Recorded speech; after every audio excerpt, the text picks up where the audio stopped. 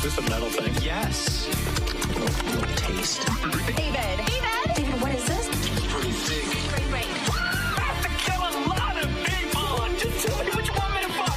I have big tits and a tiny vagina. Oil me up, Daddy. I can't believe that Bryce prefers big tits. Mistletoe alert. This is not country. This guy was a real jerk. How long can Hugo be pregnant? Chomp, chomp, chomp, chomp. Oh, you're such a dick, David. Okay, everybody, put on your corpse handling gloves. Ew. Hoodie Picasso. Horror. Hello, and welcome to Horror Movie Talk Plus. That's right, folks. We've now transcended genre boundaries and sometimes cover other movies. For years, we've been living a lie, been telling ourselves that we're only attracted to horror movies, but we've come out as proudly polygenre. So make sure you rate and subscribe on iTunes. Full video available on YouTube. Don't be a square. Make sure to share. Also check out our Patreon at patreon.com/horrormovietalk, the equivalent of the adult section at your video rental store. You always want to know what's behind that curtain. Oh, man, so just, what's back there? Pay the fee and get what you want. If you want to add your pee to the community pool, go to horrormovietalk.com or call 682-253-4468 and leave us a voicemail. As always, we have Fart Simpson crammed into the production booth. I'm Bryce, and across from me sits Island Boy David Day and special guest Jen Ponton. Jen is a comedic force, consistently serving up big laughs on screen, a Muppet enthusiast, horror fanatic, and queer fat activist. Star and screenwriter of the new horror project Caretaker, which can be found on all the short form video platforms, TikTok, Instagram, and YouTube Shorts. Welcome, Jen. Thanks so much for having me. I should have the applause. There we go.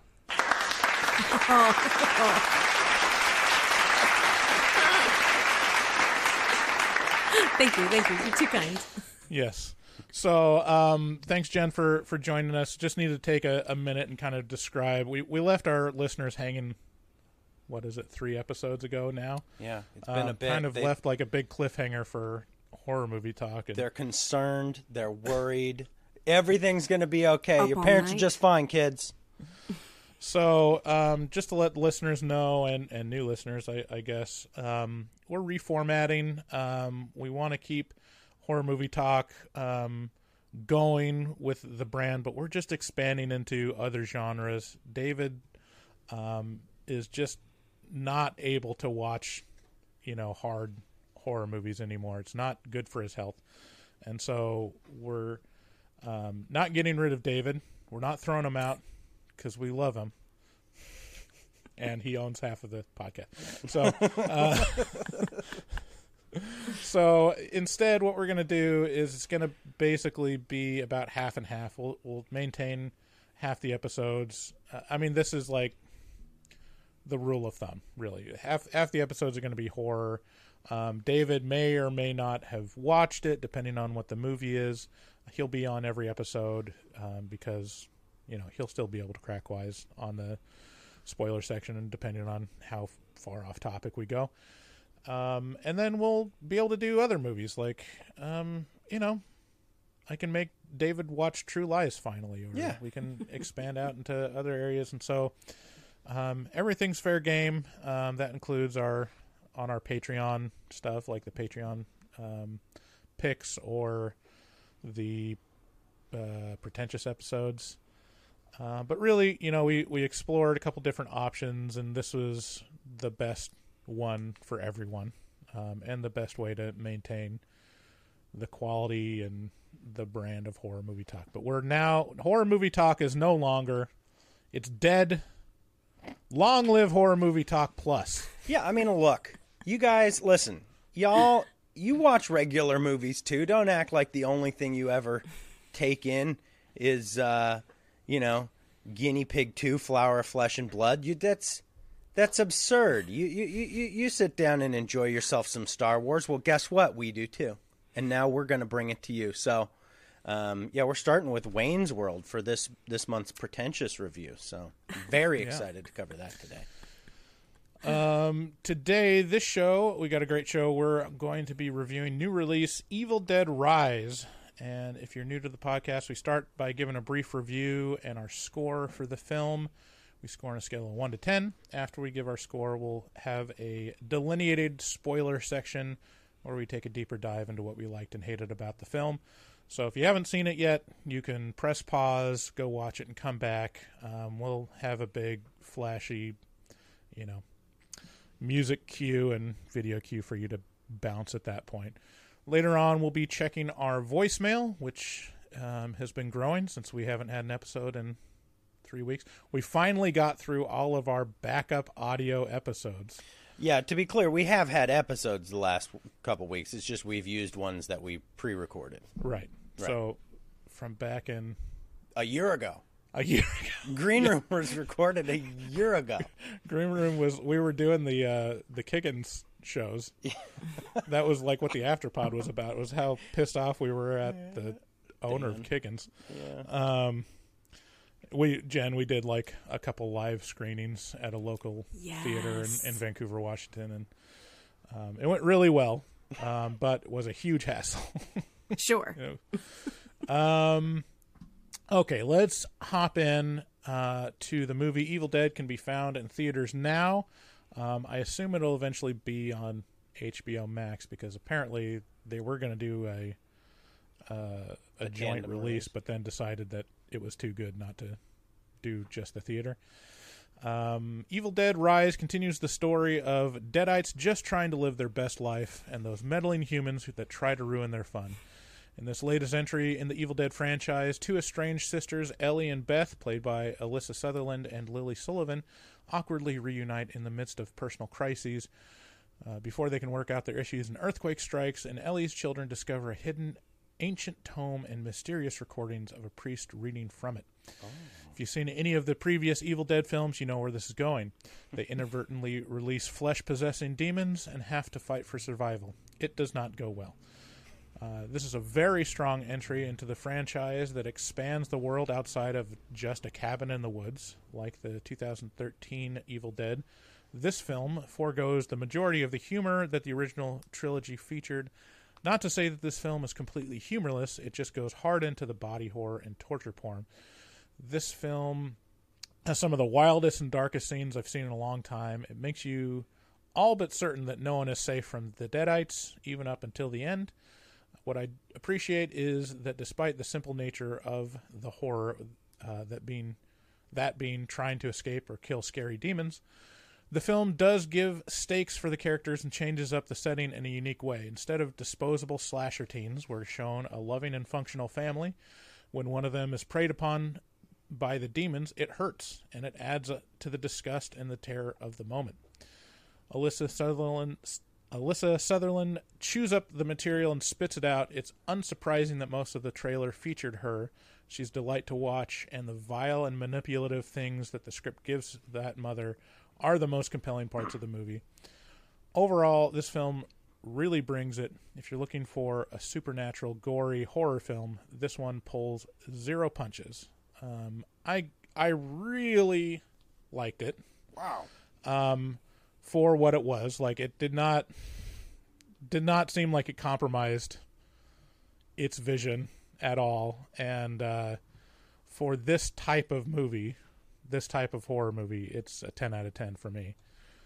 Dang, that's high praise coming from Bryce.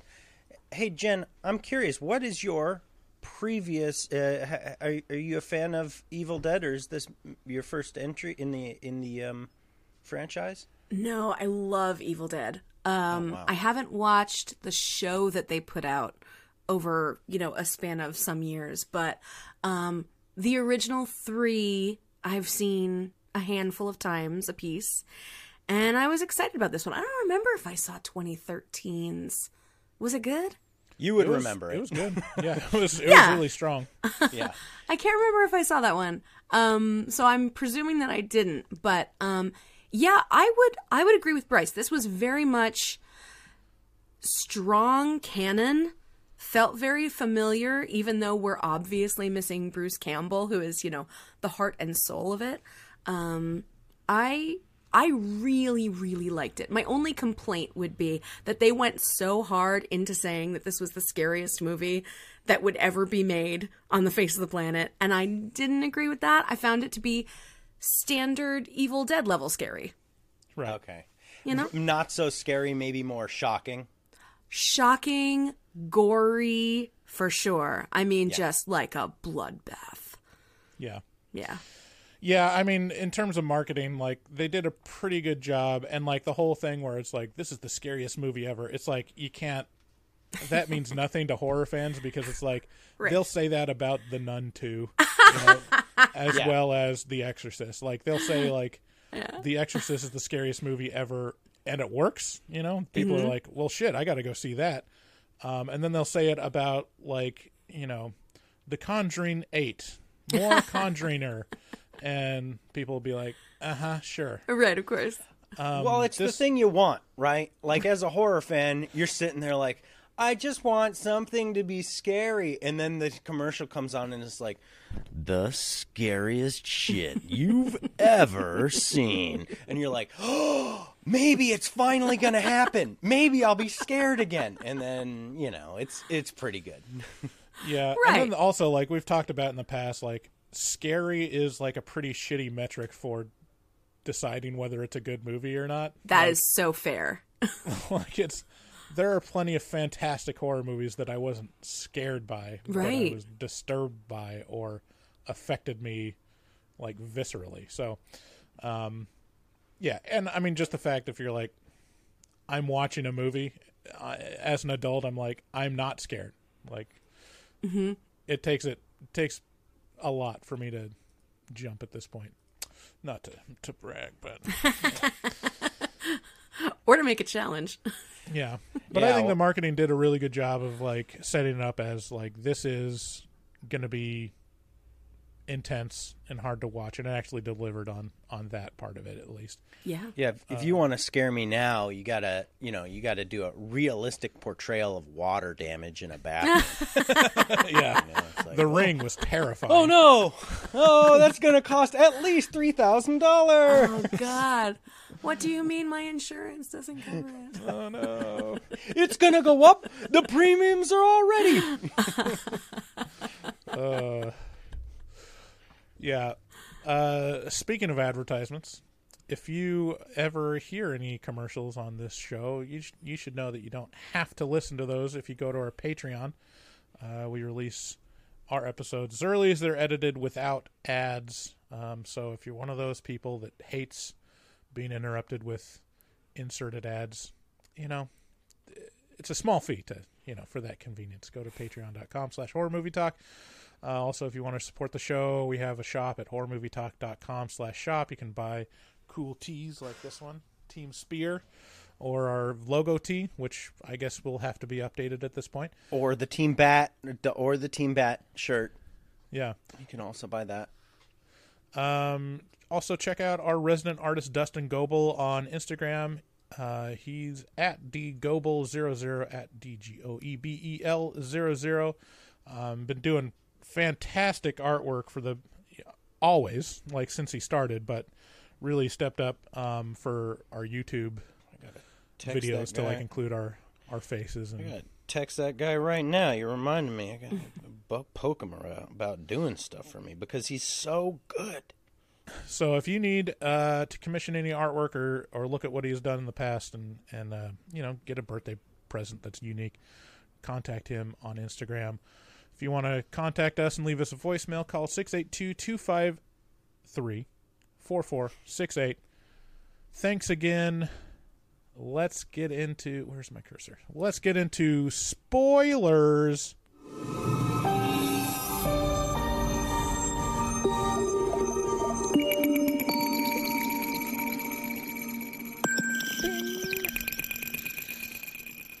Okay, so now we can talk about anything.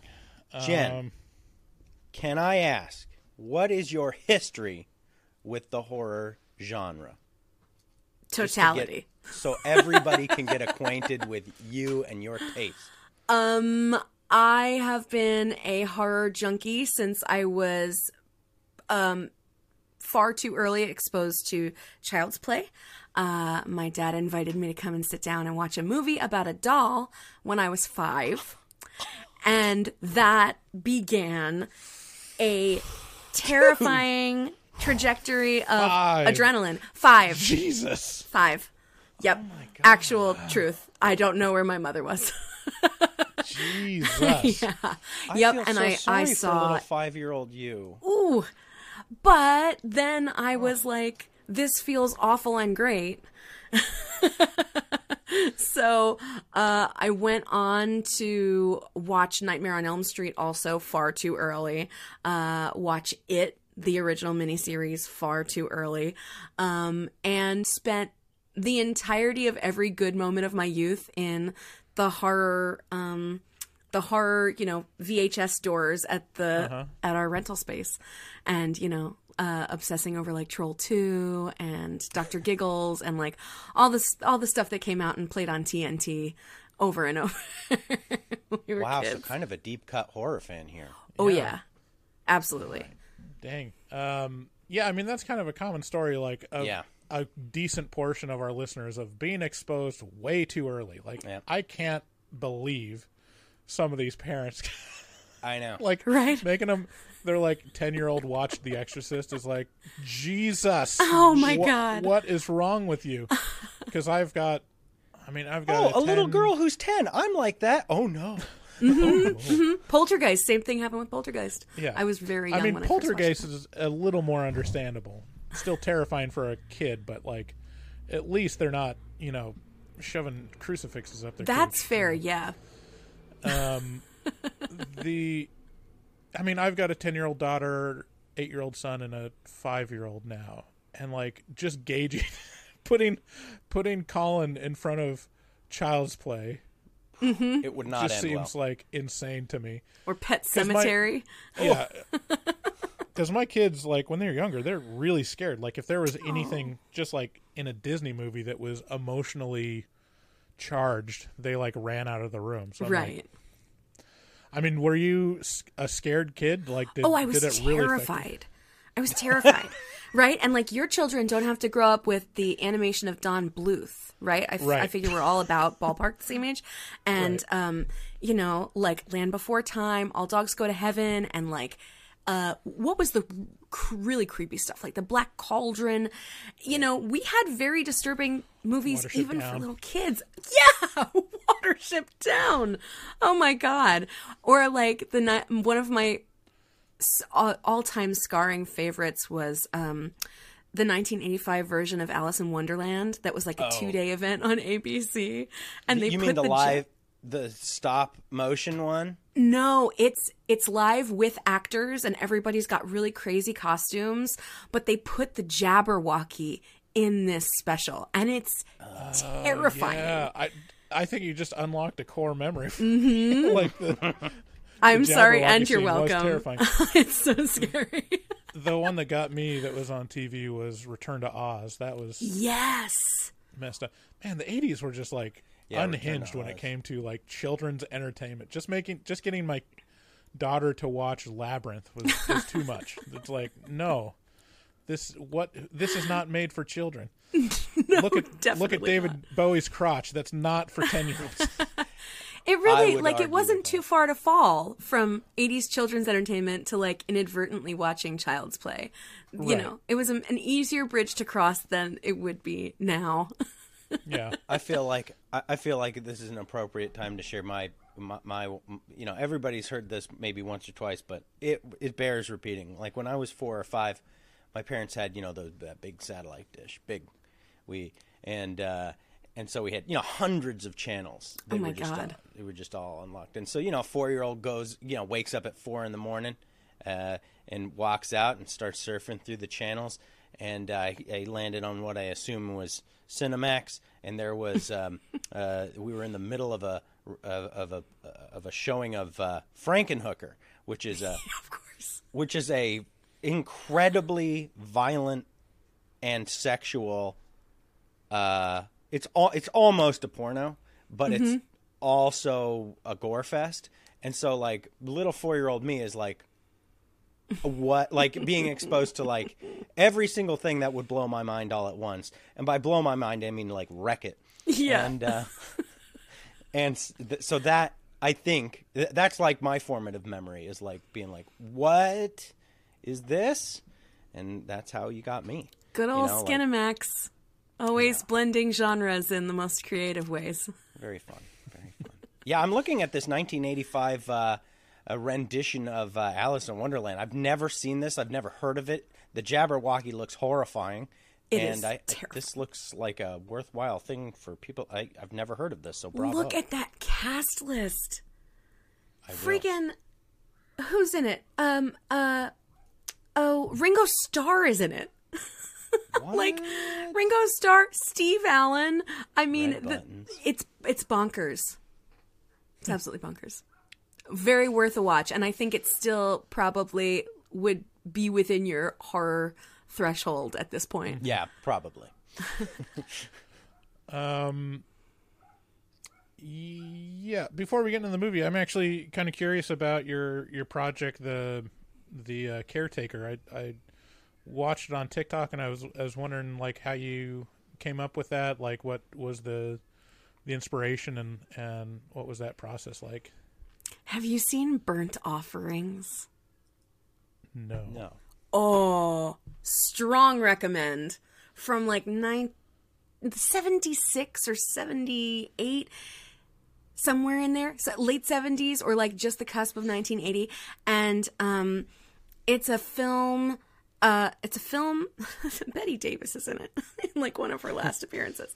Karen Black and Oliver Reed, and it is taut. And basically, Caretaker came to me from sort of this desire for like a prequel of that, and it's about that movie is about this family who's like trying to get out of New York for a summer, and so they stay like somewhere in the Hudson Valley, and they're given the property for a song. It's like $900 for the entire summer. The only catch is that they have to also watch over these people's mother who lives in the attic, and like just leave her meals. She doesn't really want to interact with them. And so weird things begin happening in this old, shoddy, falling down manor. Like wallpaper starts regenerating, and dead plants in the atrium come back to life, and like and the roofing sloughs off and revitalizes itself.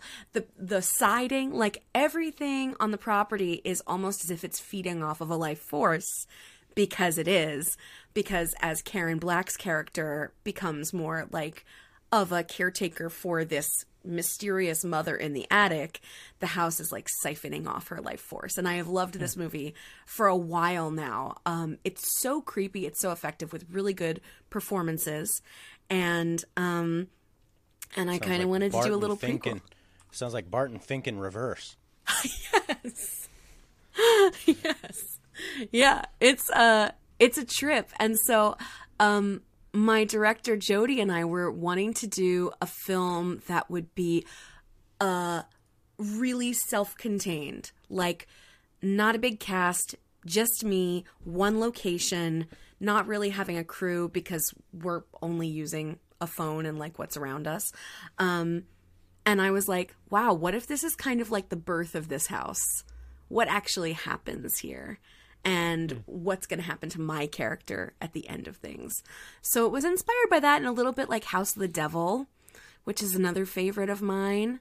And you know, the same kind of stuff starts happening when I get to this like rambling old Victorian house in Cape May on the off season. Like nobody's around anywhere, and this house starts to like take possession of me. So how do you think the like the short video format adds to it? I think it creates a compelling way to keep picking up the breadcrumbs. Like they're not just going to happen for you. And because Roz, my character, is also like an influencer. I mean, she's a shitty influencer, but she's an influencer. She has her own TikTok account too. So there's a little bit of a meta world happening, as she has regular followers who have no idea because they don't have the cinematic vision. They just have like her 2-camera, you know, like silly dances and, you know, recipes and all of that. So as things start to go wrong, that account that has no context is just like vastly chaotic. But if you're watching the movie and you realize that she's tagged, you can like see this parallel experience. So it feels a little bit more like a choose your own ending book, or like the way that Sleep No More is crafted in New York, where you kind of just like walk through a building and whatever actor you happen upon is like the story that you get. That's sort of what ends up happening with this. And I think that creates a fun puzzle if people are willing to interact with it. And when they have, it's been like, holy shit, what is happening here? Oh my God, get out of that house. Nice. That's been fun. Well, yeah, it was fun. It was interesting. Like for me, I watch it. I'm like, I mean, this is such a rich format. Like, I'm surprised more people don't do it. And then I realized, like, the whole story of Quibi was basically that, and that failed miserably. I know, but I still think it would work. Like, yeah, me too. Quibi, it's just got to be. It's got to be the thing that people already have on their phones, right? Right? Yeah. Poor Quibi. Poor Quibi. R.I.P. Quibi. Do you know what Quibi is, David? No, I'm just sitting here like, what is happening? So Quibi was this brainchild. I think it was it Ratzenberger? Oh, it was someone like in Hollywood, but they were investing like millions, if not billions, in this new platform, which was going to be short form, like high production video content, and it had like Steven Spielberg had a series. Was going to have a series. Yes, I do on it, remember this. I do all remember this stuff, this. and it was just going to come out right at the pandemic. Yep. The pandemic happened and just fucked it up royally, because the whole premise was like people will watch it while they're on the bus or like commuting or like you know, in between moments and stuff, and then all of a sudden everyone was at home and didn't need to pass time on a commute and could just go do anything else they wanted during their workday. and it was only for your phone. It wasn't like only for your Netflix where you phone, can watch anywhere. Like, yeah. So it was just TikTok just took it. Right. snatched it right up. So So like Vine, but you had to pay for it. It's a great idea. Yeah. So bringing it back here, I want to. We have a pretty good friend of the show for many, many years, Max Allen, and he texted me the opening night of Evil Dead Rise, and he said the following. So I mean, I'm gonna maybe edit this a little bit, but it's pretty much a quote from Max. He says, in opposition to both of you. He says, I know you probably aren't planning on seeing Evil Dead Rise, but, like, seriously, fuck Evil Dead Rise. And I was like, what? And he said, it attempts to touch on concepts like child death and familial homicide, but does so incredibly horribly that it's insulting. I would be totally interested in a movie that wanted to assess those concepts in a tasteful way, but this movie was basically like, quote, hey, this character is a mom, so you should care about her.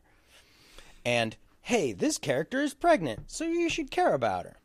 And then proceeded to use those boring characters to kill their children. So stupid, so infuriating, a waste of a movie. I'm going to edit that part. I'm also starting to think that you were right in forsaking horror movies. So, well, but that has nothing to do with anything other than to say, but we'll start with Bryce and then go to Jen. How do you respond to those criticisms? Is that fair, do you think? No, I could see how that. I mean, it is to a certain extent exploitative of the setup in terms of like the mom and the pregnant woman. yeah, there is a bit of a built-in, like, you should be concerned for them because of that. To me, I think it works, taking into account that what these movies are, you know, like, if you've seen Evil Dead before, like, it's not going deep into character development. It's not going deep into, like, the backstory of everyone. It's setting it up, and, you know, it's like setting up the pins and bowling them down. And this just took a little more effort and creativity to set up something other than disposable teens in a cabin, which gets points for me. You could definitely take more time to set up the family, like if you did it a la Poltergeist, or like treat it more like a Spielberg film where it's like we see the family life and see the normality and that to like really lull you into what's going to happen in the future. But if you did that, this movie would be so cruel. Like it'd be so mean to viewers to like really make you care a lot about each of the characters, because they do some really fucked up things to most of the family. I think in terms of just setting it up to be able to do those things with the, you know, the set pieces that are in the movie, I think it was fine. It wasn't distracting. It didn't seem exploitative to me. What do you think, Jen? It's a really fabulous and fair point from Maxwell. I agree with you, Bryce, in that, like, you gotta take it for what it is. You gotta take it as an Evil Dead movie. Like, in Evil Dead, in the original, we knew nothing about any of these people. Just like all of a sudden, out of nowhere, terrible shit starts happening to them. And I think you're right. I think that if they had doubled down on the crafting of investment in these characters, it would have been so much more fucked up. And I kind of thought that that's what they were going to do with the way the trailer was crafted, because it hinges so much on this mother going postal, right? In a way that, like, the Babadook did in a very, like, that allegory stands up perfectly. This one, less so. And as I was watching it, I could feel like, oh, it's because I don't really care about her as a mom. Like, her kids are cool, but she just feels like me, and I don't have children. Like, she's just got a bunch of tattoos, and she's an Etsy person. And she's sort of, like, absently parenting as she's like, hey, siblings, take care of the little ones, which is not a critique of her. It's just like, I don't think of her as this person that they should trust with everything yet. And so the turnaround from it when things go sideways is less impactful, because I'm like, well, it's not like I watched you rock them to sleep. It's not like I saw them turn to you for their needs. Like, everybody's kind of self-sufficient, and that does make it less of a, less of a cruel and horrible thing. But I feel like if they really wanted to lean into the allegory and, like, the social issues, they could have committed to it more, because you could feel like they're trying to say something about single moms. They're trying to say something about divorce. They're trying to say something about, like, well, I guess we don't technically know if it's an unwanted pregnancy, but I'll just say that for the sake of it, right? And like, they could have made more of a meal from it, but it kind of just felt like the givens. And then it's like, well, here come the dead. Right. Yeah, you kind of don't really. I mean, I don't. Yeah, I think there's a good point through line in what you're both saying here, which is you don't necessarily want a whole lot of social commentary in your Evil Dead movie necessarily. You know, like it doesn't have to be like with a hard period on it. It can just be an Evil Dead movie, and that's pretty good. Yeah, and the other thing is just like momentum, like, and velocity of the movie. Like, yeah, it's really not trying to waste any time. So like in terms of like cutting down and getting to the stuff that it's trying to deliver, mainly just really fucked up body horror and like gore stuff.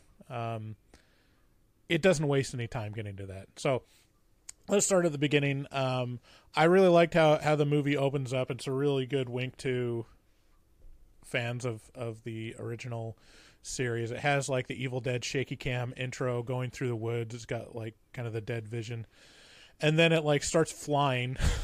and I'm like, it's like drone footage because fans of like. Does it do the audio? No, I don't think it does. I don't know. Did it, Jen? It did something else. It did sort of less of that growl from the original and more of like the echoes that you then hear, I think, on the LPs. Okay. So, I mean, for fans of like the history or the production of it, like the shaky cam is an innovation from Sam Raimi, which basically they put the camera on a big 2x4 and ran through the woods. And so like if you're a fan, you're like thinking that as that intro is going through, that they're running through the woods with like a 2x4, and then starts flying. You're like, oh, it was a drone the whole time. And then it ends up just being a drone. Like that was actually, it wasn't the dead vision. It was just someone flying a drone. Okay. So it kind of double subverts. It's a nice wink. And so, I mean, it's the same kind of thing. It opens up with a cabin in the woods with a bunch of friends, and one of them's sick, and like it's a cold open. So I think there's three characters: the guy with the drone, some other girl that doesn't want to be there, and then a girl that's sick on the bed. And then she wakes up and throws up an alarming amount of, let's say, viscous white fluid. I'm not gonna say it's cum, but it looked a lot like cum. Which is it, Bryce? Who's to say? I mean, you're kind of an expert, right? I mean, Evil Dead. I mean, who knows what the demons are doing in there? And like, it's a pretty hard cut to all of a sudden this girl is like, you know, a deadite, scalps this one, the friend that doesn't want to be there immediately. This is at the start of the movie? This is at the start of the movie. This is like the first 5 minutes. Wow. And then there's also a decapitation. Yeah. And then the head's like still moving. It's pretty solid. Like it sets the tone for the movie. Like, again, they're not going to pull any punches. You know how in roller coasters there's like two different kinds of roller coasters, right? It's roller coaster starts, I should say. You know, there's the click, click, click, click, start, you know, click, click. And it builds up some, the sound. You got all that, whoa, this is going to be a thing. And then there's the one that just rockets you out the thing, just shoots you. That sounds like the shoot. Pretty much. Version. Yeah. Then it shifts gears. We're introduced to Beth. She's a audio engineer or guitar tech for a touring band, and we're shown her taking a pregnancy test, assuming that she's pregnant, just from her reaction. I can never read those pregnancy tests anyways. And then they don't work on you. Yeah, and then it shows her going to her sister's house. The sister's Ellie, and she's got 3 kids. Teresa is the older sister, played by Mirabelle Peace. Caleb, he's the brother that's a DJ, played by Richard Crouchley. And then Cassie, the young girl, played by Nell Fisher. And she's... how old is she? Oh, she's like 6. Yeah.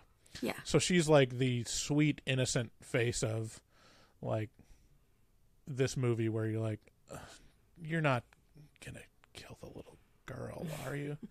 Like, it sets up a lot. I mean, it shows, like, decapitation and scalping and, like, really fucked up shit from the very beginning. So you're like, is this movie going to kill a little girl and, like, cause an abortion? Like, and you're like, maybe.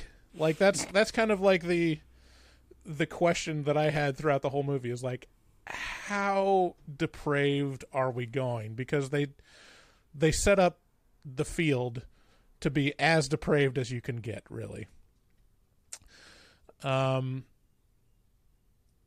This was just my reaction. I don't know, Jen, if you felt this, but like I was getting very strong non-binary vibes from Teresa and Caleb. I'm not saying that they were non-binary characters, but they're definitely non-binary curious. Yes, for sure. Yeah, those kids were definitely on the gender and sexuality spectrum. And they were really cool kids, and they were very like socially active and concerned in the well-being of each other, which was kind of refreshing. I feel like it's been a long time since you've led a horror film with that kind of sibling care, as opposed to like everybody's fighting and then we have to gang up together.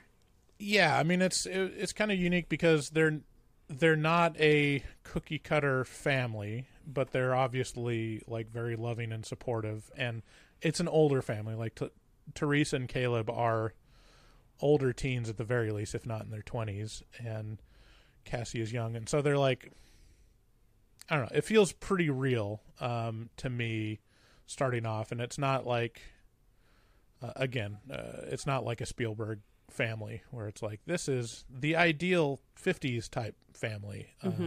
They've got character in their own lives, and it feels pretty rich. I have a quick question. So this is billed as, a gore fest, and there have been some pretty notable entries into that kind of subgenre recently. The notable ones that are coming to my mind right now are The Sadness and Terrifier 2, both last year, right? So how does this stand up in that regard to, let's say, those two movies? And have you seen either of those, Jen? I haven't seen any of the Terrifiers yet. Ugh. Or whatever preceded Terrifier, right? That anthology. Right. Mm-hmm. I haven't seen it yet. Clowns are not generally safe space for me. Fair. What did Pennywise do to you? Oh my God. Yeah. Everything on Earth. Yeah. What's your opinion on Pennywise? Like, are you Tim? God, Yeah. is it Tim Curry? It is. It's Tim Curry. I mean, Tim I Curry think, or Bill Skarsgård? for what it's worth, I think Bill Skarsgård is spectacular. And I think that I'm into him too. Oh my God, he's great. He's great. And what Andy Muschietti did for those movies, like, he did that story so right. He like made up for all of the ways that ABC like failed the original miniseries, which I still think is very strong. But also, I think Tim Curry is essentially a god, and so there's just they are apples and oranges, but it's like your favorite organic shiny apple and like a really good orange. Still really good. Yeah. Fair. Won an orchard contest, and the other one was a runner-up. Right. Yeah, I mean, I'm heavily in the Tim Curry camp. I mean, that's like the only truly great part of that miniseries is Tim Curry's Pennywise and so good. How good that character is. Anyways, as far as on the Terrifier where spectrum, does this sit in the Sadness Terrifier? Gore spectrum? It's actually very, very similar. Like, it is. Wow. Like, I would not say Terrifier went any harder than this one necessarily. Are you honestly. serious? Well, we'll get to like a couple of the set pieces. I'm kind of interested in getting to the point where, because if you're like shocked by scalping and decapitation, that's like not the worst, most shocking thing that happened in the film. So yeah, I mean, the main difference is just way higher production value in this one. Like, they can do a lot more. Really? Yeah.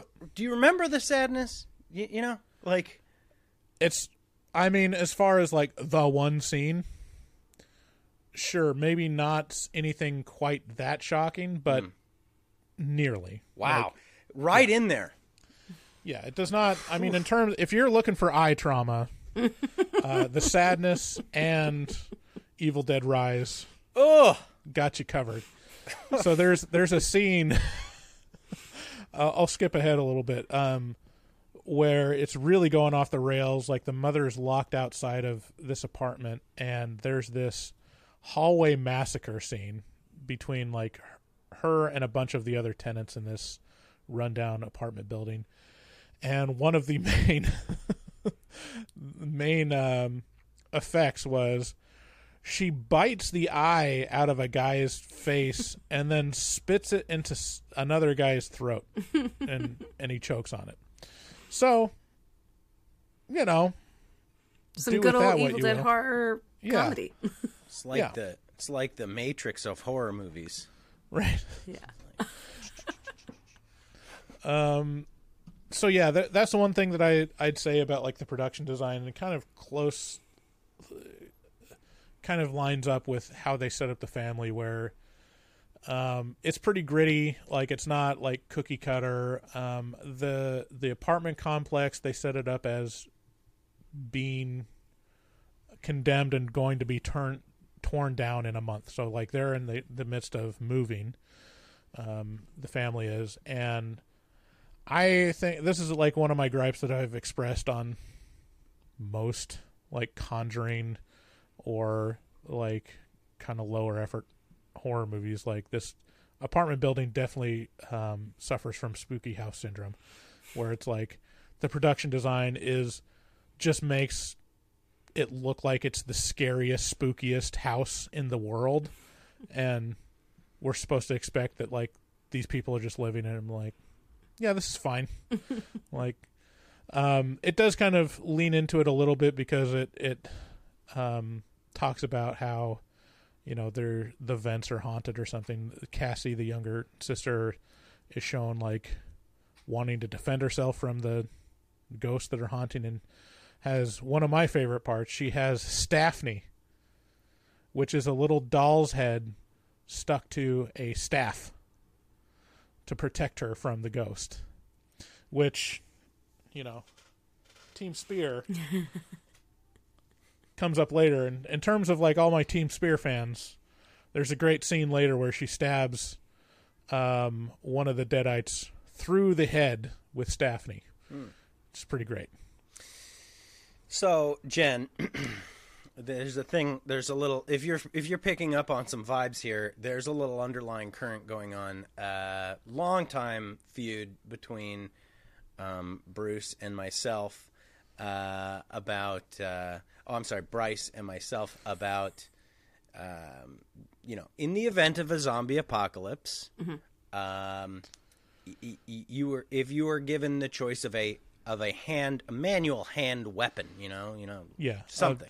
A melee weapon, non-firing, like melee weapon. Sure. Well, the question Hand-to-hand is, combat. what would you choose? Zombie apocalypse, and so I go with bat because it slides off. Everybody has a bat. It's easy to use. And Bryce falls on spear for various ridiculous reasons. Do you have a preference that may be outside of those two, or do you maybe desire one of those two? My first thought would have been like, I don't think it's a cat o' nine tails, but like a mace, right? So like the bat with the giant spiky iron ball on it, or a giant axe. A people pleaser is what you are. You're just trying to find the middle ground. And by the way, it's not a bad idea. It's pretty. You got to go with what you trust you could use with some efficacy, right? Yes. My what I'm depth saying. perception is shit. I would be so done with spear. So done. This is one of the many arguments against the spear camp. Thank you. All right, Jen. Well, let me argue the Spears point. As many of our listeners have heard ad nauseum, like it's all about damage at a distance and, keeping zombies at bay. Yeah, If you got a horde of zombies, do you want to be able to stab them multiple times while they're 8 feet away, or do you want one swing at one when they're 2 feet away? And kebab them?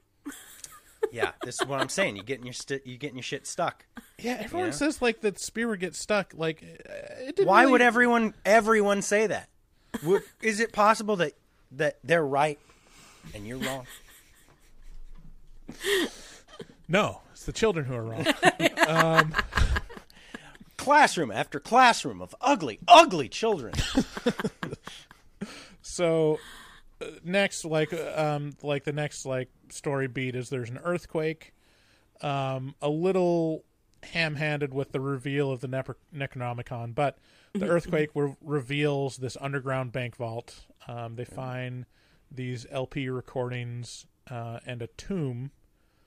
It's a little unclear. So they uncover like a bank, I guess, which you could make sense of. Like, there are underground cities, like in Seattle and Portland, like cities built on top of themselves. Yeah. Who knows? There could be an old bank down there. But then it has like a stone mausoleum inside the bank, which is not common. But don't worry about it. It's got a bunch of crucifixes and charms hanging over it, and it's cracked open, so they take out the Necronomicon. It is kind of the Necronomicon from it's similar to the one from 2013. It refers in the recording that there's 3 of them, and I think so far we've seen 3 versions of it. But the thing is, this one doesn't have any of the creepy faces on it, which, to be honest, was a little bit much. If you're going to have the spookiest book in the world, like, maybe not put faces on it if you want it to be believable that people are going to crack it open and start reading through it. I will say that whoever's skin made this book must have been pretty swole, because it was very veiny on the cover. And then you got like the setup, the normal thing. The one difference is who is it? What's his name? Caleb plays the record, and what's coming as a viewer of Evil Dead. But the difference in this part is he tries to stop it, as a rational, sane person would do if you have a book made out of skin with like creepy demonic pictures, and then you hear a priest starting to read from it. You just don't play it. You stop it. And he genuinely tried, but the Deadites had sway over his record player, I guess. They took over the DJ capabilities. And then the Deadite is released, flies into Mom while she's in the elevator. I'm kind of rocketing through this.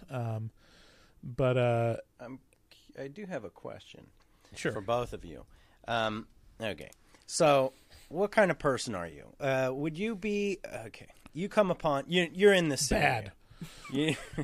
Oh, sorry. You're in this scenario. You're showing up. You see this stuff. You're in the bank vault. Curiosity's got you. You're down there. Then you see the Necronomicon. Would you and the recordings? Would you be able to stop yourself? Knowing what you know, you've seen these movies. Would you be like, this stuff isn't real? Like, what's your actual, like, getting into your analysis of the thing? Like, how would you be able to listen to it, or would you, like, nope on out of there? I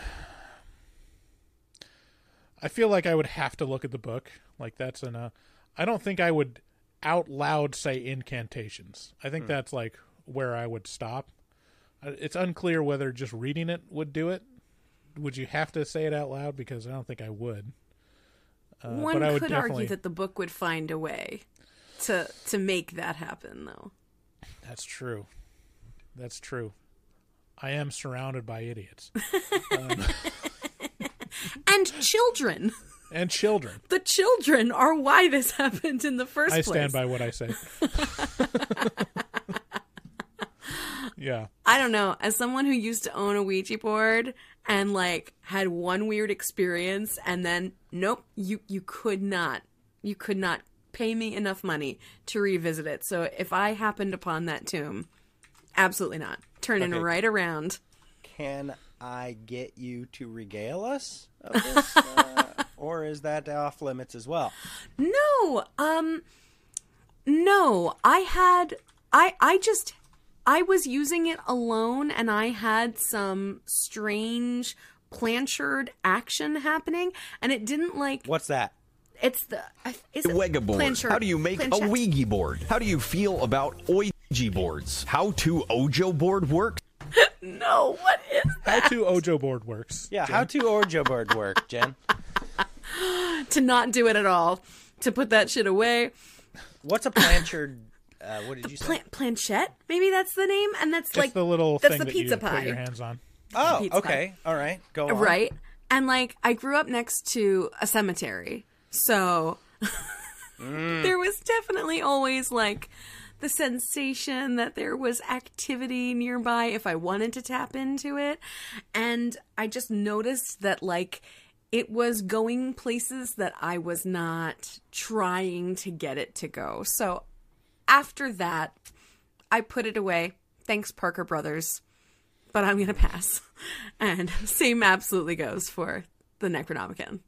Okay. Now you. Yeah, can, I kind of love the fact that like it's a board game put out by a major brand. It's like, do you want to tap in to demonic forces and experience the afterlife? Parker Brothers bring that to you Parker for Brothers brings you Ugu board, Waweg board, Wawag board. Ouija board. How we can do planchette without using Ouija board? Is it dangerous to play Ouija board? Ouija board? My Ouija board. This is a recording. This is a man reading from Yahoo questions. People attempting to spell Ouija board. Have you ever seen this before? Is this No! It's Ouija fabulous. board is cussing me out. Is the Ouija board online fake or real? It's the Ouija real game. How we can able to play Ouija board or whatever? How do I find out if they're a ghost in my house without using a Ouija board? A Ouija board game? What happens? When I was a kid, I used to mess about with a quiche board. Waweg board. No. Is that how you spell the evil game thing? Waweg board. No, wow. Wegboard. That's great. Thank you, Internet. Ouija? Quiche board. Quibi. Yeah, yeah. So I used a Quibi board. Quiche board. So we're given kind of an homage to the forest rape scene from the original, and I think this was kind of in the remake too, wasn't it? Anyways, the mother's in the elevator, and then all these wires jump out and wrap her arms and legs. And then we're shown basically what we're shown in the trailer, which is the mom turning into a deadite and being just kind of awful to these kids with the quote, "I'm finally free from all you titty-sucking parasites," which is a great quote, by the way. In terms of just, putting it out there. Being real with her feelings. Yeah. And then it's just straight ahead, like, special effects set pieces with a big culmination in the end. Like, I think we covered the hallway, the eye. There's like the first thing, I think the mom has like this shard of a mirror and stabs it through Teresa's hand. And then, we're kind of explained through the recording that there's not really any way to kill them. Even dismembering them doesn't really stop them. Like, the only solution is to run. And eventually Teresa and Caleb are infected. And there's a couple... Now, hold up here. Now, you say infected. I'm not quite. I'm not understanding. They're being infected with deadite.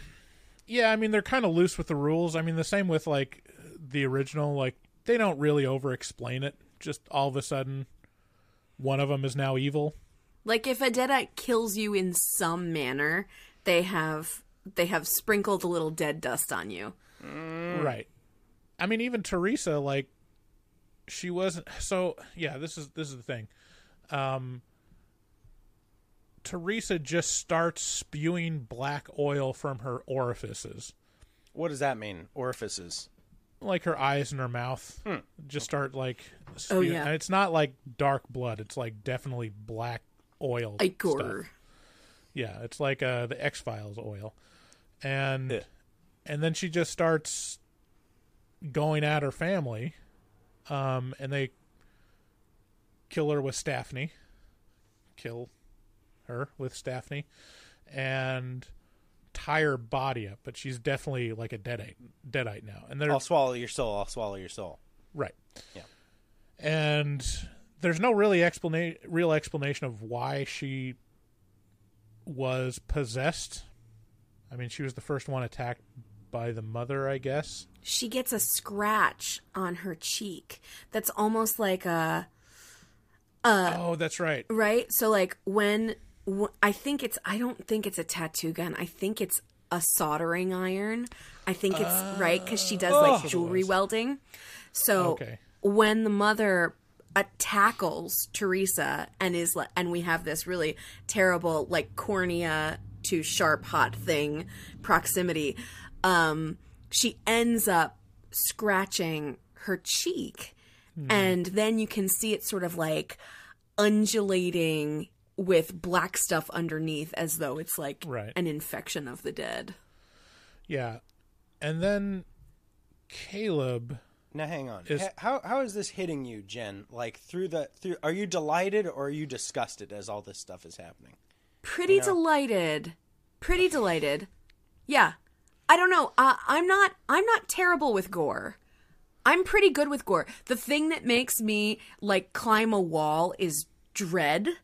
And I would say one of the more unsettling things that they built into this movie that we didn't have the benefit of just for, budget and tech in the originals is that when Ellie turns into a deadite, you have the like K-horror sort of Walking Dead shuffle of like really strangely paced, like some frames are sped up, some are slowed down, some are deleted, and I always think that kind of movement is fucking terrifying. Yeah, so it's like the joints that are all movements, like all joints can move whichever way, right? Right. So that freaks me out far more than someone just like spewing and spewing and spewing. What are the dreadful movies that come to mind when you go, the things that make my skin crawl? What are those? Oh God. We've talked about Terrifier, but did you guys see Terrified? Oh! We constantly mention this one as like really terrifying. Mm-hmm. Terrifying. Terrified was so good, and that was a really effective dread movie. Hereditary? No, I'm never ever watching it again. I can't believe I already agreed to watch it a second time just to make sure that my like 20-year-old nephew would deal with it okay, because he was like, I'm so excited, I'm gonna watch Hereditary. I'm like, I don't think you know what you're getting into. Hey girl, you're like dead in our lane, like exactly in our taste. Yeah, I mean Ari Aster, are you looking forward to see Beau is Afraid? I am, and I'm going in totally blind. I haven't even watched a trailer. I know that the reviews swing wildly. Yeah, I mean, I look at like the reviews as being like completely polar opposites. I'm like, okay, this is a good sign for me. Know, right? Is it a horror movie? No, it's not exactly. It's a feel-bad movie? It's a feel-bad movie, I'm pretty sure. Ari Aster is not like, a happy-go-lucky guy in terms of his film output. But it's more of like genre bending. It sounds like a drama or fantasy kind of thing. I'm thinking of Ending Things, Lane. I was just thinking of that one, which I haven't watched yet, but I heard that same tonality coming out of it. Yeah. Thinking about Ending Things is probably the most depressing movie I can think of, in terms of, And actually, like, do you have a background in theater or like musical stuff? Of course. Like, have you seen Oklahoma? No, but I'm very familiar with okay. it. Yeah, I mean, there's a couple things. There's a couple like literature and like pop culture references in that movie that if you don't understand how it's using the tone of those things, it doesn't quite translate. But like for some reason, like the key to that movie was knowing what Oklahoma is about. Yes. So maybe watch Oklahoma before you. Got it. But yeah, I mean, this is, I forgot what we're talking about. It's dark. Dread. This movie is dark. Yeah, this has that dread in it in terms of like again, no one feels safe, and like it's not going to obey the rules. It's kind of interesting. So the mom is infected, and she's like locked out of the apartment, and so they kind of replicate the trope of Henrietta being locked in the basement in the first one with the mom being locked outside the door, because we see her looking through the peephole and communicating to them inside and mocking them. The mom is trying to act like, or the Deadite mom, I guess, is trying to act sweet to get the young girl to open and trick her. And then she's talking to Beth, her sister, which is another quote, "Open the door like you open your legs, you stupid groupie slut." Which is pretty hard. And then she gets in by climbing through the vents like a cat. Sorry, David, what did you say? I'm just going to be clipping that a little bit, And then one of the most effective scenes, like effects for me, which was also the simplest, was Teresa attacks Beth with a cheese grater, like a box cheese grater, and just like slams it on her leg and pulls it up her calf. And it's like, out of all the things, like eating an eye, spinning it, like scalping, decapitating, it's the cheese grater on the leg that disturbed me the most. It's like, ow, I can feel it. I can feel it in my leg. It's like, it's the thing that you're most cognizant of in the kitchen. Like, oh, hold this the exact right direction so that I don't slice 400 pieces of my skin off. Right. It's like a Lego on the floor. Oh. Just waiting. Awful. Sure, you can get stabbed with a butcher knife, but I mean, you don't get the surface area of pain receptors like a cheese grater. Oh.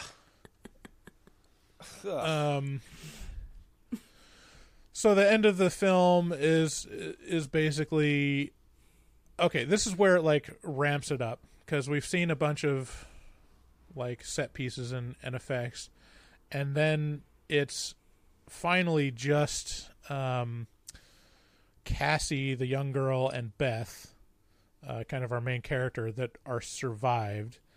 And there's a moment with Beth and Ellie, which is a callback to the previous films, where she's got her pinned down and she says, "I will swallow your soul," which is a nod to the previous movies.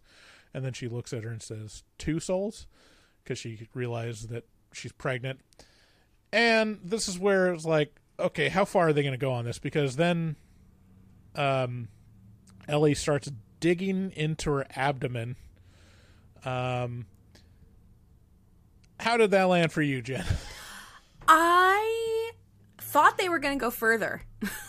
I really did. I felt like they got some notes and they pared it back. But yeah, like I figured if they were going to lead with her saying that, they were going to go all the way. So I was not super disturbed by it, because I was kind of like prepping myself for even worse, Yeah, I mean, I had visions of, deadite fetuses dancing in my head. Like it really felt like that was a possibility, that they were going to do a extreme abortion in this movie. and they didn't. Dude, I don't know how this movie hasn't been thought of, but patent pending extreme abortion. Like Unrated. Extreme Yeah. That or a show on abortion. TLC, God help us. Dude, that's Right. that's a great metal band name. Extreme abortion. Man. Yeah. Bravo, Bryce. You did it. So instead, she makes her escape. But yeah, I mean, thinking about it, it's like, okay, well, there's no way that could be in theaters if they actually did something that Right. Of intense. course. I mean, it would not get an R rating. Like you would get an X rating. We could also have the Definitely. option for an alien-like abdomen burster, if somehow, right? Yeah, there's that.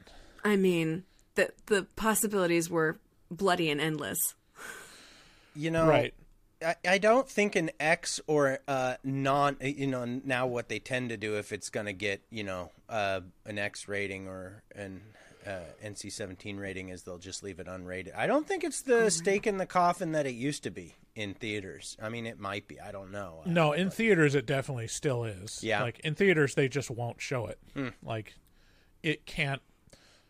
Cowards. I mean, chains like Regal and AMC just won't show it wide release, unless like it's special cases art film and they'll have limited release. But it's definitely, I think, a death knell for theatrical. But in terms of streaming, like it wouldn't hurt at all. Like no one cares. Like how often do you even check the rating when you're streaming stuff?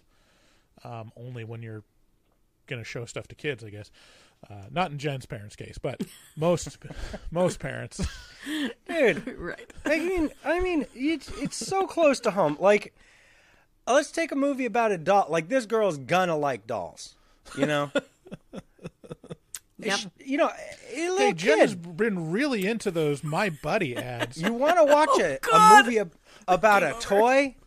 Come on over here. It's a toy movie. And then just like, nope. That's so crazy to me. How'd you do? I mean, I remember as a young kid, for however many years it lasted, laying in bed and staring up at the top of my dresser where there was just like a large plushed Mickey Mouse, a large plush like JCPenney Christmas bear, and like a few other things. And thankfully they were all stuffed animals. So I didn't have any dolls that were larger than a Barbie. Thank God. Because yeah, if I had had a My Buddy, I would have been so fucked. No, never. Or Teddy ever. Ruxpin, you know. Oh, I did have a Teddy Ruxpin. Yeah, he probably sat up there too. And I just I fell asleep watching them. Mm-hmm. And then, just at some point succumbing to the sleep needs of a small child. But yeah, I mean, it stuck with me. Rough. Stuck with me. Real Poor rough. little girl. Oh, I feel so bad for you. Like, I know. She right? turned out okay. I turned well, out yeah, all right. it's just like Took I my can lumps. imagine. Like, I can just imagine that experience, just being like, shit, like. This is why I have not yet, and I don't know if I can ever bring myself to, watched Skinamarink. Oh. Listen, Have you You're ever? safe. Oh, you know what you're describing when you're laying in bed looking at the corner of the room. Like you've already seen it. you've You know seen how the whole movie. You know how you're terrified that something's going to happen, but nothing ever happens. and Every it's night of just your the life. corner of a room. You did it. You did it. You braved the movie. You've already seen it Sometimes every night when you look up at your ceiling. Yeah. It's Sometimes Skinamarink. Sometimes you go to bed in different rooms, different corner. Right. Yeah. No. Yeah. You did it. Yeah. Well, We're all clapping for you. I'm so proud of myself. So the culmination of Evil Dead Rise in terms of like the body horror and the finality of it is this great set piece where I think it's just her kids. So Ellie has been basically like had her leg and arm cut off, And then Teresa and Caleb, deadites, crawl up to her and start digging their arms and feet and whatever into the mother's body until they become this abomination of limbs and heads. Deadite transformer. Yeah, it's a deadite. Yeah, it's like it's like Deadite Voltron. That's what it is. They're like the 5 lions combine into mighty Voltron. It was the 3 deadites combined into the mighty. And then the guys from the three-headed hallway, abomination. the other people who died in the hallway and lived in the building. Did they latch on to? I couldn't tell if so. it was just the 3 of them or not. So yeah, I mean, it was this many-limbed, headed creature that starts scuttling after him. And Beth and Cassie are in the basement, and I didn't catch it. I think one of the through lines of all the Evil Dead movies was Sam Raimi's car. It must have been in the basement, but I'm not sure if it was the car that they're trying to escape in or not. But they're in the basement parking lot, and they eventually make their escape. It's a Buick. It could be. I think it's a Buick. I remember them like very specifically getting a good shot of the hood ornament. Evil Dead car. Was it? Because it was... Yeah, it could be. I thought it was like a station wagon that they're in. Was I wrong? I mean, this is the Oldsmobile from all the Evil Dead movies. Nice. And this is like literally Sam Raimi's car, and it's in every Evil Dead. I'm not sure if this is the car that they were getting in or not, but it might have been. This is the problem with watching a new movie. I can't go back and rewatch it. But they do finally make their escape, and then the epilogue is basically showing that, hey, remember how this is a multi-story apartment building? Well, there's people on the other floors, and one of them is the girl that we saw in the prologue. So, I mean, all of this happened the day before what we saw in the prologue, and so it's kind of like showing that it's not over with the Deadites, and we're all fucked. So, final recommendations, Jen. Who do you think would like this? Definitely fans of the original series. I think also, people who are into gore. If you like a good gore fest, it will live up to all of your expectations, all your hopes and dreams. I also kind of felt like if this was the stepchild of anyone, it would be of The Evil Dead and like Wreck or Quarantine. In the confines of a place. Right. Yeah. Not found footage, but in the confines of an apartment. Yeah. I gotta say, the last note you have here is, I will give it credit for not aborting the baby, and that makes me feel pretty good about not seeing this movie. I gotta tell you, I feel like I made the right choice, and I'm happy that you two are both very happy with having seen this movie. Yeah, it goes hard. It goes hard into the paint, this one. So yeah, I definitely, while I was watching, I was like, yeah, David would not like this movie. Was there wanton nudity? No. Oh, man, Not at all. Seems like a waste. It was a very sexless film. Yeah. Interesting. Yeah. I think it's because of the kids. Yeah. And you gotta then keep that away. Yeah, and like both of the adult women are painted as mothers, and so like you take their sexualization away.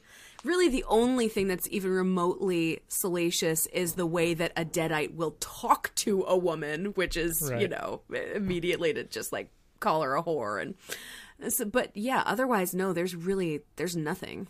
Okay, this brings up another question for you here, Jen.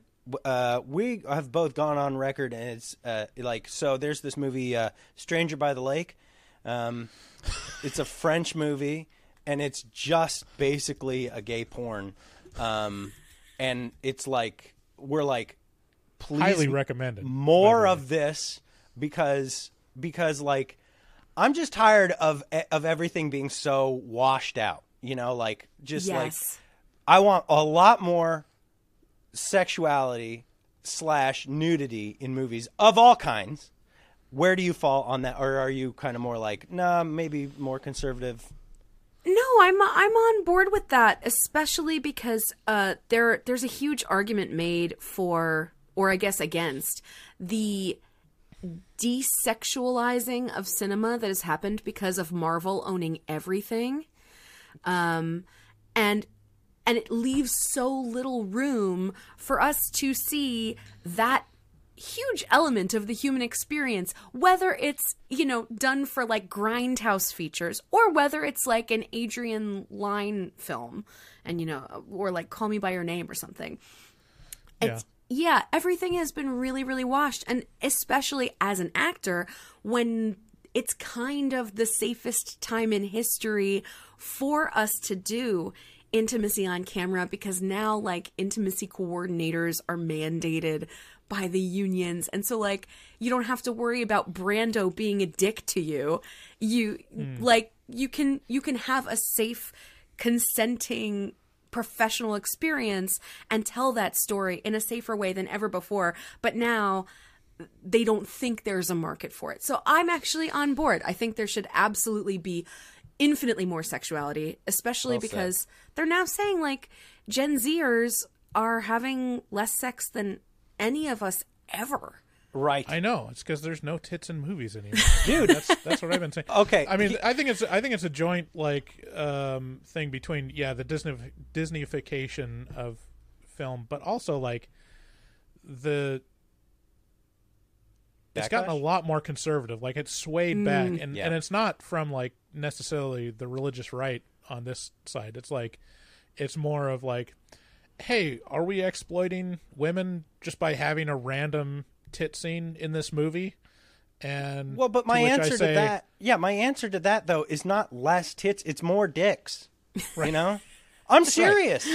Like why is the answer less of something good? Why isn't it more of something of the opposite? You know, like just bring it all something in. Bad. I do have to say, I saw a dick. I don't remember what I was watching. I saw a dick, and it wasn't bad, but it was so unexpected that I was like, no one prepared me for this. There was no warning, and there was no lead up. Like, look, it's a different tool. It's used for a different, you know, it's a little bit of a surprise attack every time, you know? Yeah. There's no doubt. But it does not to say it when doesn't I see boobs, but you know, it's a reaction nonetheless. Yeah. Because you get more of a ramp up when you see boobs. Yeah, you do. Yeah, you do. If you know what I mean. No, yeah.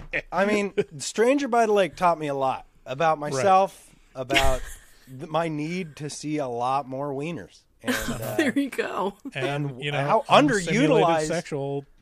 50% of the population of the Earth has one. Mm-hmm. What, are we just going to ignore that? Is that what we're going to do? Right. Yeah. I don't know. Anyway. No, I'm bored. Evil Dead Rise. I'm just saying, it's in the title. Why wasn't there a dick? Right. Fair. You know, I mean, that's the thing. Like, there's almost no male characters of incident other than Caleb, but even him, like, again, kind of on the spectrum there in terms of gender and certain presenting. So like, not a lot of And testosterone. it's interesting because I wasn't sure if I was like, oh, maybe they're making up for a lack of women in the original trilogy, but I also don't think that's true because most of the women turned into Deadites and become. Right. I think there's only like one guy in the original who, you know, gets deadified. So it's really not like an absence of female villains in the original, right. Especially because everybody becomes a villain in this one. Right.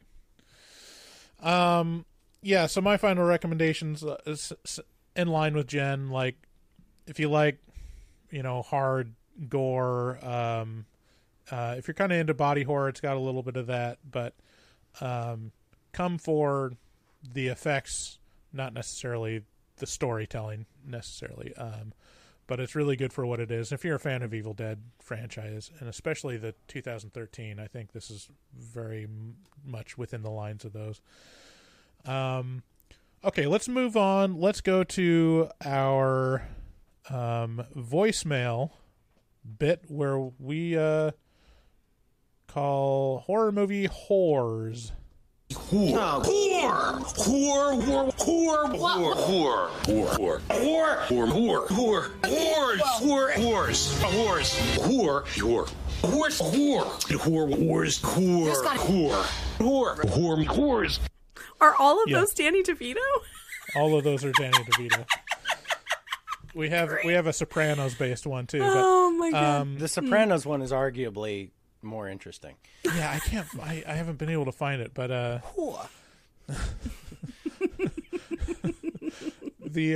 okay, so this bit, our listeners are horror movie whores, and they call us, and we answer their questions. So here, we won't get through all of them. Jesus, we have a lot. But this is back in March 29th. This is probably around when we first revealed that we were having issues with David being able to watch horror movies, and so here are some reactions. Becoming general audiences curious. Mm-hmm. Hey boys, it's Dick Mancrease. Listen, this voicemail is just for David and Bryce. So if you guys want to cut it, that's fine. It might be a little bit long, sweet person. Listen, boys, I'm listening to your 28 Days Later podcast, and you're saying stuff like, I don't know what the fans are going to think. You're right. People are going to be thinking, I didn't even make it all the way through the episode. I haven't made it to after pod yet. I'm totally going to listen to them. But you're right. Your fans are going to wonder what's going on. I've only been here for a year, give or take. Not even a year. And I'm a huge fucking fan. So I haven't been there. I haven't been riding with you guys like long, but I've been here for a hot minute, you know, and I fucking love you guys. You guys are more than just a horror movie review show. I really think you are. If you were only a horror movie review show, I don't think you'd be as successful as you are. David, the fact that you may not want to watch horror movies anymore, does that suck a little bit? Yeah. But is it okay? Yes. You got to do what's good for you, man. You have to do what's right for you. I also feel there's shit that I can't watch either, man, since I've had children. And I know that we're not the same. No two people are the same, but, like, there's stuff that I straight up have refused to watch. And I don't even know if it's that distressful. I see, like, oh, there's a baby in this? And there's a guy, Fargo, for example. It's a horror movie on Netflix where a guy has a baby in a fucking backpack during a zombie apocalypse. And ever since I had children, I was like, I'm straight up not going to fucking watch that. I don't need that fucking stress in my life. I don't even know if it's that bad. But I fucking understand what you're saying, man. I get it. And listen, I support you. Thank you. If this is the end of the horror movie portion of Horror Movie Talk, and you guys end up changing it up to something else, I'll fucking be there. I will fucking be there. And a lot of other fans will too. I just want you guys, both of you guys to know that I fucking love both of you. And you guys are so much more than a horror movie review show. You really are. If you weren't, then why the fuck would the Afterpod be so goddamn successful, you know? Thank you so much for everything you do. I'm thinking about, David, I'm thinking about you. Bryce, I'm always thinking about you too, big guy. I fucking love you both. Take care. Do what you have to do to be happy, both of you. And the fans will fucking be there. And if not, then I am truly grateful for everything that you have given us. Thank you so much, both of you. I love you. Later, boys. A lot of kindness and understanding for a man named Dick Mancrease. Yeah. Thank you, Dick Mancrease. Yeah. Yeah, I think we sent people into a panic. There's a little bit of like, I don't know, Salaciousness, sensationalism, salaciousness, or just like just sick delight that I get from leaving people hanging for a couple weeks by putting a couple back end like.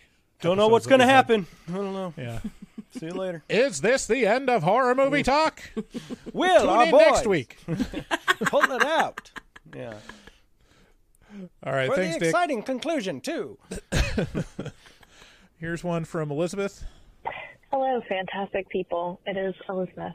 I'm just calling to chime in on the boobs versus dick conversation in your 28 days. It's a frequent conversation. Later podcast episode, whatever, blah, blah, blah. As a female, I'm going to say that, honestly, like, boobs don't bother me. I don't mind it at all. They're great. Do I really want to see dicks in movies? Not especially. I mean, I am straight 100%, but, like, I don't know. I feel like I just have to be in the mood to see a dick. You can't just be flinging that thing out and then expect me to get excited about it. You know, you gotta, women are like ovens. You gotta warm us up. We're not microwaves like guys. So, don't be throwing dicks in my face in movies. Boobs are okay. You can quote her on I have boobs, and, actresses obviously have nice bodies. They most likely have nice boobs. Fine, whatever. I can appreciate the beauty of a woman's body. I have one. I appreciate my body. It's very beautiful. And actresses' bodies are also beautiful. So, yeah, I mean, I think personally, women boobs, fine. Totally fine. Dicks, you got to give me a minute. Like I said, don't be flinging that thing out at me. Cillian Murphy is the exception because he is just a Greek god. But, maybe Christian from Midsummer didn't really need to see his dick. I could have gone without seeing that. But that's it. I'm sure most of the women in the horror movie group will agree with me about the whole boobs debate. I think it's perfectly fine. I think people making the argument that it's misogynistic and stuff are people that don't typically watch horror movies and don't appreciate that kind of thing. So, all right, later. Thoughts? Respect, Elizabeth. Respect. Overall, yeah, I think that's totally good. And I also think that in order for seeing a dick on screen to feel like seeing boobs on screen, no matter what you are, what sexuality you are, we need to be more artful with the way that we shoot dicks. Yeah, you need a little more warming up. So I think the takeaway there is like you got to start out with some dick root, and just kind of see where the abs like point down to the dick. Maybe we don't have to be so limiting, right? Like that look, V is insane. Maybe pop out one ball out of the shorts. No, now you're just trying to be comedic, Kind of have a tease. Don't do this. I'm trying to find solutions. Don't David. cheapen it. Yeah, but you're doing it with like comedy, and I don't David wants real solutions. I think the real solution is just like when we see boobs on camera, there's like Vaseline on the lens. There's like softer lighting, like some kind of saxophone playing, right? God, it happens, and then you're like, I'm about to see tits. And then you see tits, and you're like, yes. Dude. So nobody does that for dick. It's Listen, what are the situations where a dick is successful? All right? Let's look at those, and then we can reverse engineer this baby, Are there any? Oh, my God. Are you kidding me? Look at all the people in the world, On camera. Didn't just happen. On camera. Oh, okay. No, I'm talking about, like, just evolutionarily in the world, successful definitely. Dick. A dick is successful often. Comes with some ASMR. Hang on. A successful dick achieves its goal when there's some ASMR involved, maybe some neck kissing, a little bit of, This speaks to Elizabeth's point, exactly. Some caress, maybe we got to get, This is a kid who watched Skinamax. We could have like a 4D experience, like get more seats that are like vibrating a little bit, like that Bugs Life ride. The Bugs Life ride. What's it called in the Disney World? In the Animal Kingdom, where you feel the bugs running under your butt, right. And then it sprays you in the face with some mist, and you're like, "Shit, what the fuck was that?" and then it stinks in the room, and you're like, oh, actually, that's pretty similar. Yeah, it'd be spot on for what you would need to. You're like, prepare oh, it people smells for in dicks. here. Oh, I feel fingers on my butt. What is that musk? I think I've realized like what the difference is. Like, I think I've cracked the code. We'll have to talk about this more in the afterpod. But I'm realizing like, okay, the difference is boobs are They need no introduction, really. I mean, they not too much. need no introduction, but they like okay. You think of it, they're contained, right? But then when they're revealed, it's satisfying. They're aesthetically pleasing. Oh man! And it's like there's that pop, right? We all know it. A dick, on the other hand, if you got it like cramped up and shoved in like some tidy whities, and you pull down your pants, it just looks like a shriveled up little pathetic. Hey, speak for yourself. Hey, It's like a shrinky dink. You gotta put it in water and let it expand for a couple hours before you're like, oh yeah, that's nice. It's like, okay. I'm just saying, it's Yeah. like you let it out of your pants and it's got like a couple moments where it just looks like a, Voldemort from the third Harry Potter or something. Yeah. It's not quite fully formed. That's all I'm saying. It begs Okay. the argument, does it have to be hard in order to be filmed? Right. No. That's Feels show the unfair to just evolution. say yes. Feels dismissive, but, Yeah. a legit I mean, question. yeah. Is it fair? No. Is it needed? Yeah. Is fluffing needed? Yes. Okay. Next caller. Hey guys, this is Jeremy from basically Milwaukee. You've heard me on here before, maybe once or twice. This year and David talked about maybe you wanted to change it up a little bit and do something different because the way the films are affecting him. And hearing Bryce coming back about how, he doesn't really like to watch The Exorcist anymore because he feels those feels when it comes in waves.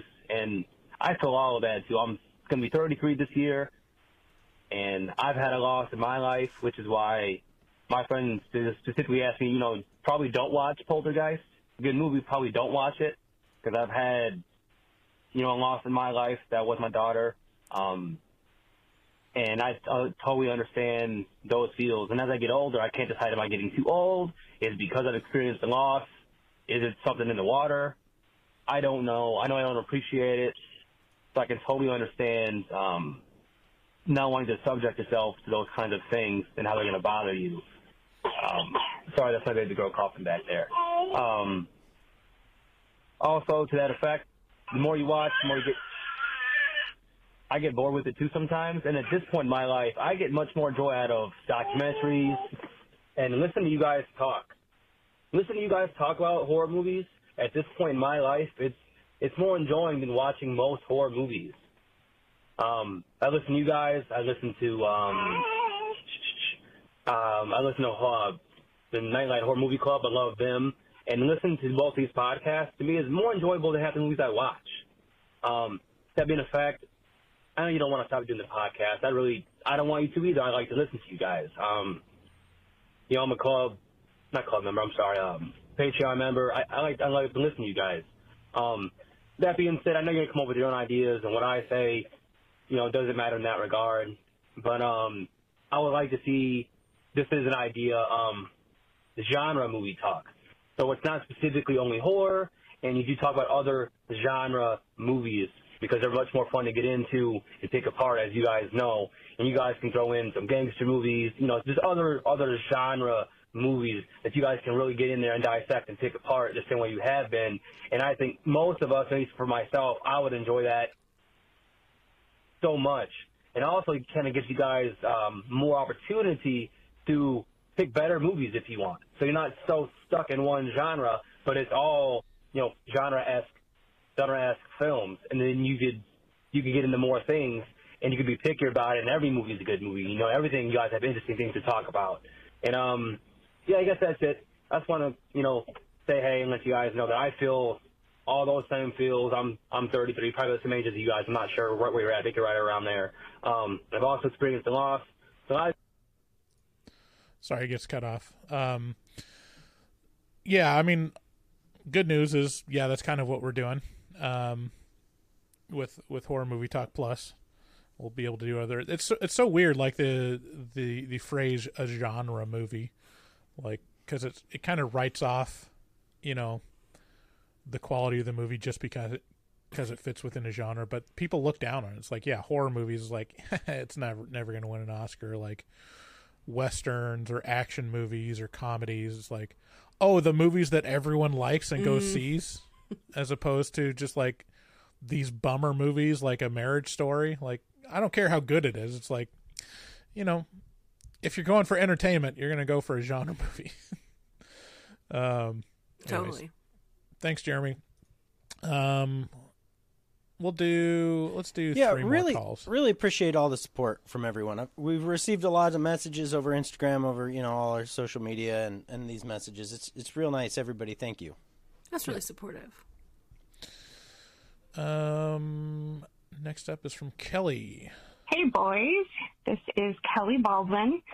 I am located in central Indiana. Beautiful, rainy these days. Just got my hair rainbow colored. So I haven't called even though I've listened for years, and just wanted to say that, I found you guys because I was seeking a show to listen to on the regular that was really focused on horror movies, but at the same time, we're all people. And so it's really important to me, and I think to most of the people who listen and care about you, that you do what is best for you. So if you do make a change to format, just know you're not going to lose a whole lot of your audience because, even if I came here for horror movies, I stayed for everything else. So good to talk to you. Thanks so much, guys. Appreciate everything you do.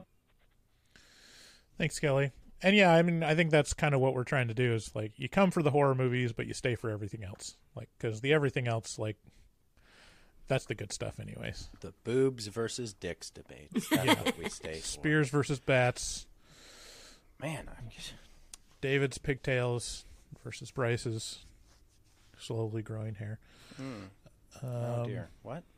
Oh, I thought you said I thought you said groin hair. I was like, okay. Groin, yeah, my groin hair. Jesus Christ, why is anyone listening?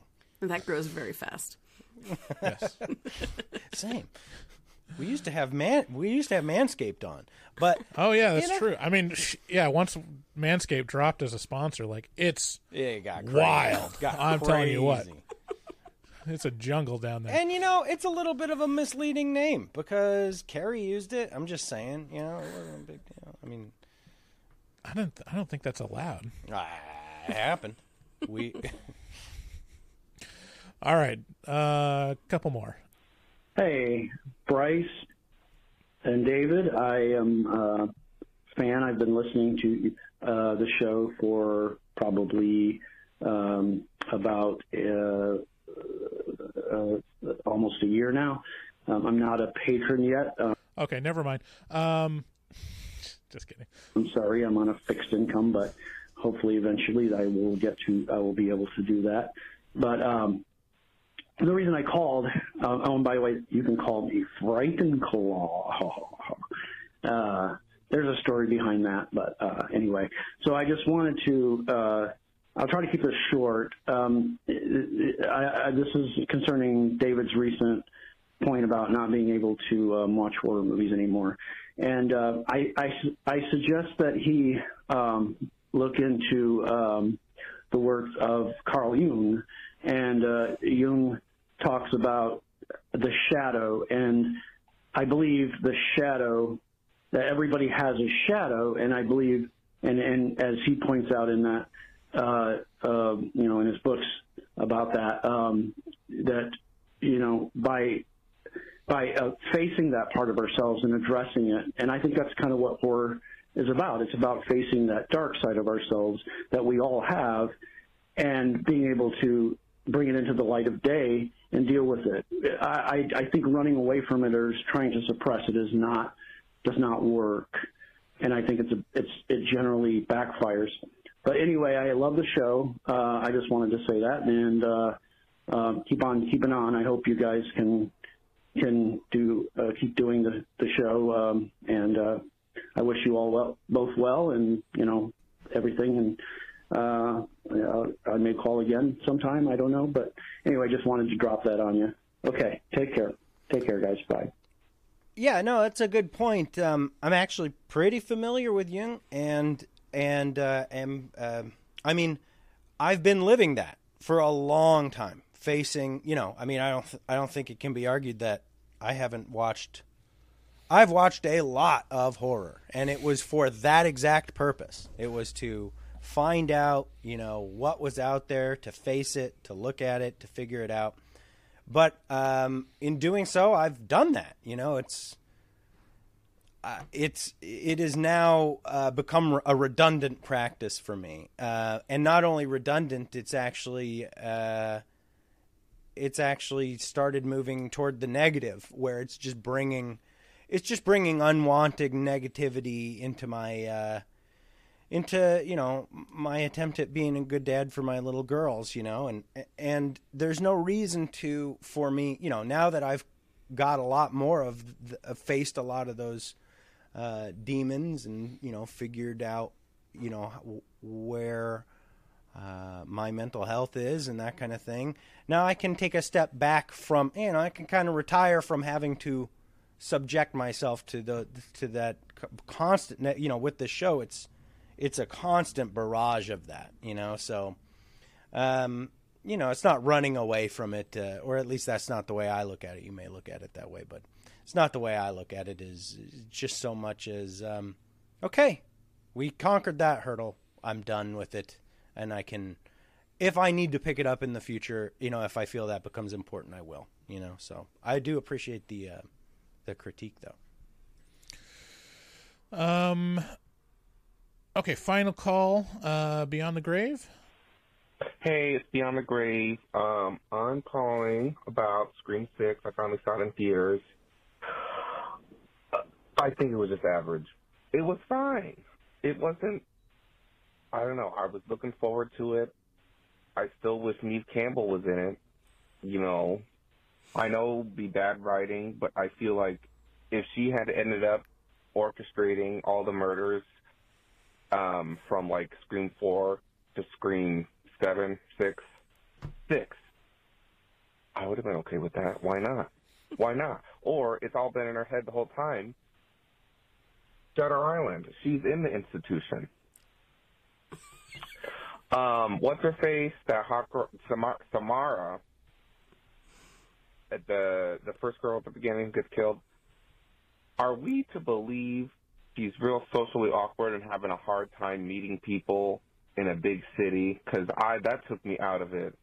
And then after that, what took me out of it was, and I think drunk acting is kind of hard to do, but when Jenna Ortega is acting real, like loosey-goosey, but going in between being sober and not sober, when that guy's trying to take her up to the room because he's like, I got a bottle in here, baby. I don't know. And what was the plan with what's her name, Bree, who faked her death? What was she going to do in the long term? Change her name, move somewhere? That's a good point. I just don't know. I don't know. What a great voicemail. Strong critiques of Scream 6. Beyond the Grave. Yeah, I mean, first off, brings saying Samara Weaving is like having a real time finding new friends in the big cities. Like, okay, sweetheart. All right. Like, is it really that hard? For the wafy blonde girl? Oh, no. It's like, yeah, I mean, just walk down the street, buy some construction sites. You'll make a lot of friends like, pretty quickly. Yeah, the other beats, like I wasn't drawn out by the drunk scene, but yeah, that's a good point of Bree. Like, what's the game plan here? Just gonna relocate to a new city under a new name? Like, have you got a new social security number lined up? Because that's just straight up fraud. Jen, like, did you sure you might get away with murders, but you're not going to be able to get away with like faking a death. Did you see Scream 6? I didn't, but that's because I haven't watched the one that came before it yet. Well, actually, no. This is one of the ones where that's actually a decent idea. Yeah. I was really excited to go see it, and then I realized that a lot hinged on my understanding of the one that was made a year or two ago. So I am psyched to see it, and I've heard really good things. And clearly it's inspired a voicemail, so. Yeah, I mean, the one last year, I think, was a stronger entry. But, I mean, it wasn't terrible. Like you said, I agree with Beyond the Grave. It was pretty average. Yeah. Especially for the more recent Screams. Okay, so I think we'll leave the voicemails at that. We'll get to the rest of them in a separate mini-sode eventually. Just want to thank everyone for listening. This episode was produced by me and edited by Fart Simpson. Thanks, Fart, for sitting in the production booth and making sure everything runs smoothly. Thanks to our patrons, our new patrons, which I should have had up by now. I want to thank them, specifically and from the heart. Dat M, Chris C, Jennifer L. I don't know how far back these goes. Ed B. I think that's about as far back as it goes. If I missed you, let me know. I don't even know what you're reading from. We need to thank Jennifer L., Jessica C., Grant S., and probably Mitch P. Yeah. Oh, I don't know where this. What am I reading from? I don't know. Patreon will occasionally do this thing where it'll just change things on you, and you'll be like, "What is happening?" Anyway, but if you've become a patron, thank you. You're the wind beneath our wings. We love you. Thank you. And Jen, please plug your things. Yeah, Jen. My things. You can go watch Caretaker right now. Even if you don't have a TikTok account, you can do it through your browser. And the main account is at Caretaker Film. And then Roz's parallel account is Cape May Caretaker. So those are available for you right off the reel. And if you want to see some of my other work, you can find me on Instagram at Jen Ponton or my website at jenponton.com. I got a show called 3 Women coming out later this year on Stars. Not entirely sure when. And I'm about to star in a very, very sexy drama called Resentment, where I'm going to spend most of the time doing sex scenes. So, as per our conversation. Have you done it yet? No, we start shooting in a month from exactly today. Is there not to be indelicate, right? But go on. I mean, it's it's do gonna we be. Do we see him? I think so. I'm pretty sure. Wow. Do you have anxiety about this? Less than I would imagine. Is there excitement? I'm really excited to do it, actually. Yeah. Oh, this is so cool to get to ask you that. I know. I don't know why. I'm really excited. I just feel like that's so like what a cool thing for you to get to be excited about. Totally, especially because at this time in my life 10 years ago, I started in my last film that I led, and it was very Disney, very ingenue, and now it's all right, well, I'm on the cusp of 40 and a bitch has grown up a bit, so I'm looking forward to it. It's gonna be intense and it's gonna be a challenge, but I'm definitely game. Well, you've been a wonderful guest. We thank you so much, and if people didn't have a reason to check you out based on all the cool stuff you had to say and all the the great opinions you had, well, now they definitely do. So, hey, to each one's own, right? Yeah. Check her out. All right. Thanks again. We'll see y'all later. Bye-bye, folks. Bye. Good day, sir. Good day, sir. You lose. Is that rain coming? Yes, it is. scroll through the scraggly woods. He had no face! Horror!